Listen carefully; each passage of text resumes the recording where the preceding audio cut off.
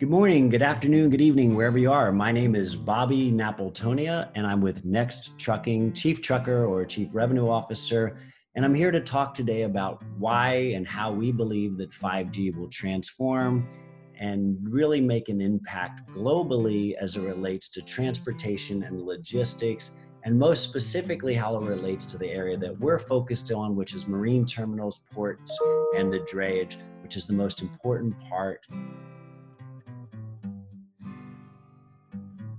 I'm Sean Kinney, and welcome to Will 5G Change the World, the podcast where we engage with a wide variety of industry experts to answer that important question. Bobby, I appreciate you coming on. To date, this show has had lots of discussion with telecom guests about 5G for verticals. So I'm really excited to get the perspective of someone with vertical expertise, in this case with transportation and logistics. So to get started, could you maybe just give our audience an overview of Next Trucking and what the company is focused on? Most certainly. And thank you very much for taking the time to speak with us. We're excited of what 5G will do to our industry.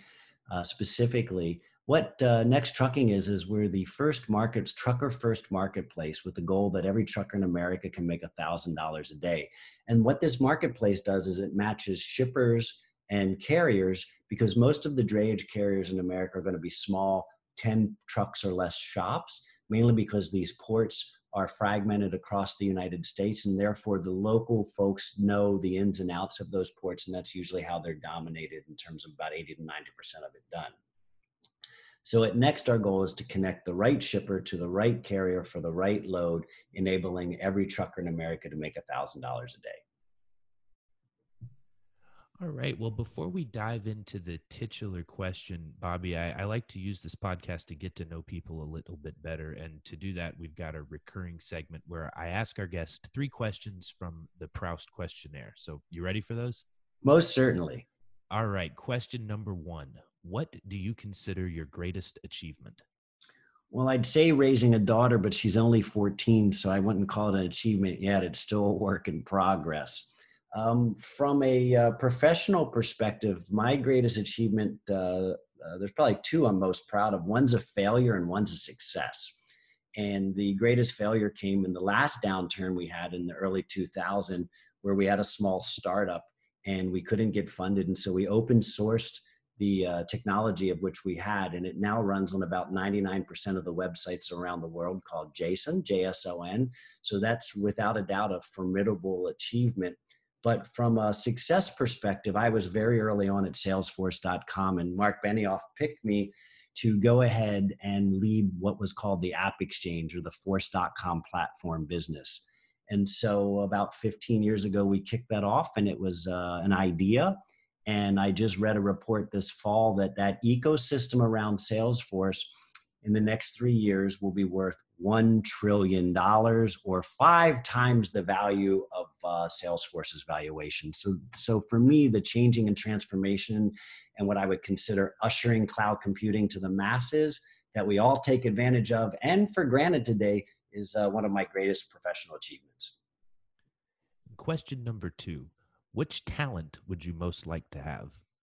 Yeah, this was a hard one. It ranged from X-ray vision, because at my age, we grew up watching, the Superman, to being able to stop time.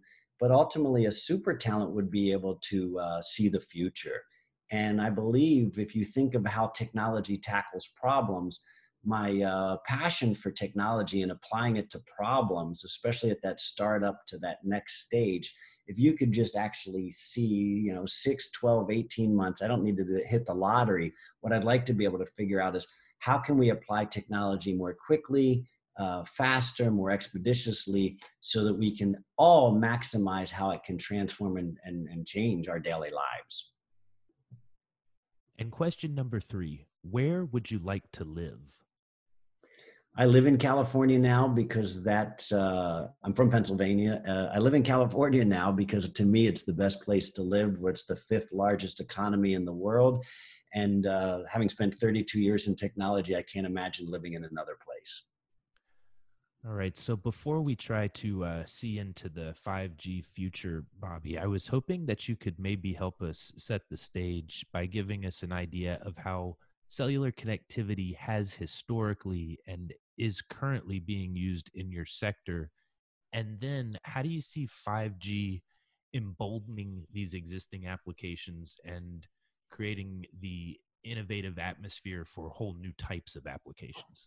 Most certainly. So the cellular connectivity that we have today allows, just like we do on the consumer side, access to apps on our smartphones that we may have never had before, where your child is, where the driver is, and what's going on. So today at Next, we have a marketplace. That marketplace is consumed by the truckers via a mobile app. That mobile app is downloaded onto their smartphone, and through connectivity of the cellular networks, we're able to track and trace where that driver is with that load, and then communicate any special instructions when they pick it up, when they drop it off. So the entire communication pipeline for that driver is dependent on cellular connectivity. For an over the road driver that may be going through mountainous areas where cellular drops, the technology has a cache built into it so that we can assume current rate and speed and traffic conditions when they may arrive to a warehouse, so that we can keep that on track. And then I would say just like normal communications on the consumer side is transferring over to the business side. As it relates to 5G and specifically the marine terminals, there's nothing been more exciting. I'm going to guess that you're reasonably familiar. There's only a couple of areas in the United States or in the world where cellular connectivity was never really fully rolled out. And that happens to be around the terminals, mainly because there aren't homes there. So therefore, there's no need to have cell towers to actually support what we would consider normal business consumers.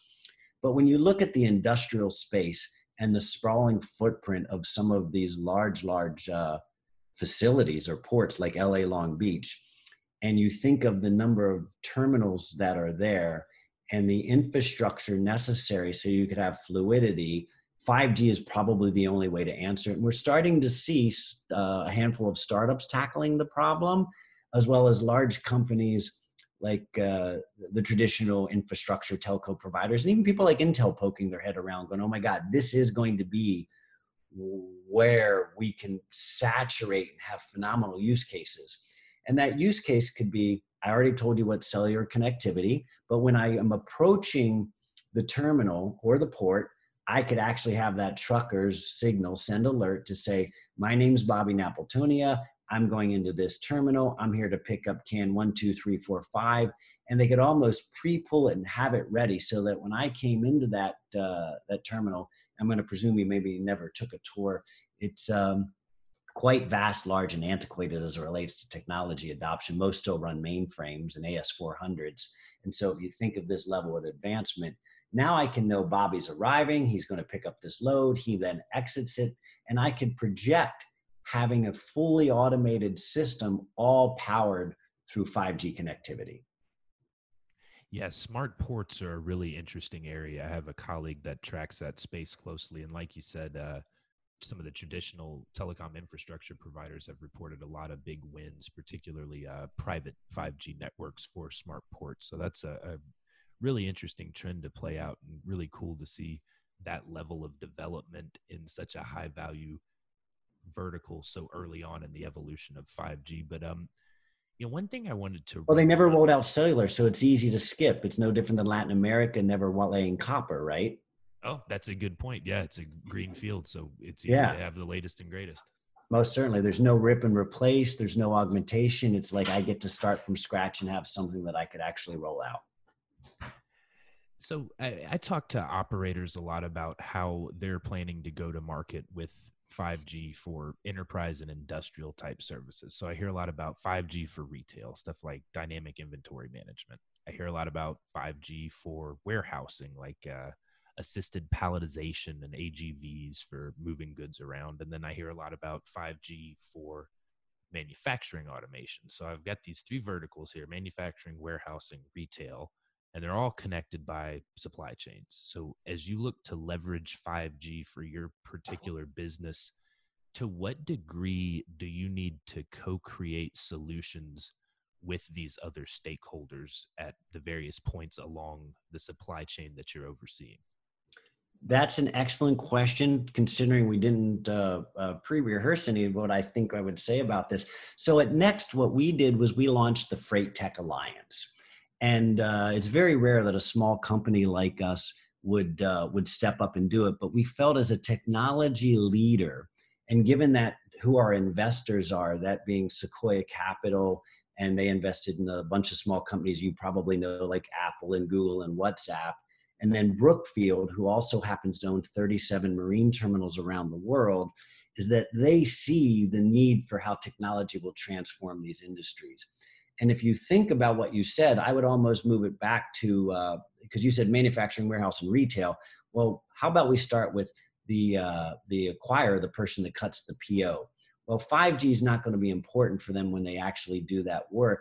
As it's sent to the manufacturing, the real-time information of when something is being delivered, when it gets put into a can overseas, when it would actually get loaded onto a ship, how would it ever transmit that while it's on a ship, or what would get to that point? So you can have real-time cost controls on your manufacturing.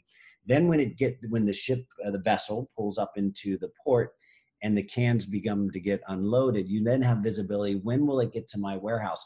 Well, the reason that that's important is you need to be able to schedule warehouse workers, unless you're a drop and hook facility where you would literally go in, drop that can, hook up with an empty, and return it to the port, is so that they can have 10 or 20 or 30 and then schedule an entire workforce to unload those containers. And then you would say, great, now that it's been unloaded, it will be transloaded. Do I manage it down at the SKU level, which retail would care about? And today we're not doing that. People talk about that. So that I would know there's only 5 major resellers of televisions these days. And we handle about 50% of the televisions that come into America through a variety of manufacturers, is that we then transload them into smaller amounts that each distribution center could take, X number of 65 inch, X number of 55 inch. And then you could ultimately one day run that all the way down to the retail shelf, because we know today that retail shelves have sensors in them. And you can start thinking about automated supply chain replenishment models so that you never have an empty store shelf. And ultimately, if you track that SKU at that level, you conceivably could say, Bobby bought that on XYZ e-commerce site. I know when that came into the country. I know what it cost me to ship all the way to the end user. And I could then say, from my manufacturing to consumption, it was 41 days. And of course, I'm making that timeline up. But now you can start seeing things you never saw before, and in real time, via technologies that allow you to have that visibility and transparency, begin affecting your supply chain. Because if I could say shave supply stock by 7 days, a big manufacturer could say that equals a point to my bottom line. So that's pretty significant in carrying inventory. I mean, that was it, Bobby. You just gave the big picture value proposition for 5G across most of the high value verticals in the world, I think. Oh, there you go. I like drop the mic. So to maybe make this a little topical, we've all seen reports of panic buying of toilet paper, opportunistic hoarding of other supplies. But, I was just interested to get your take on how connectivity and other technologies foster a robust and a resilient supply chain. And will 5G further embolden that? So I do believe 5G will. Its use cases will continue to be unfolded, probably based upon, I would call it an XY axis, one based on need and one based on showcasing. And I say that because when any new technology comes out, you almost have to have use case suitcases, and you reach into that suitcase based upon that vertical and say, XYZ uses it for this, therefore you can use it for yours as it relates to A, B, and C as well. Well, it really is exciting to see how 5G is having such a broad transformative effect across industries. And like I said at the beginning, I really do appreciate you taking the time to share perspective with our decidedly telecom focused audience of what it's like to be on the buy side of these solutions, what it's like to be in the vertical that's going to be transformed based on the marketing that I hear. So, Bobby, thank you so much for the time today and for answering the question, will 5G change the world?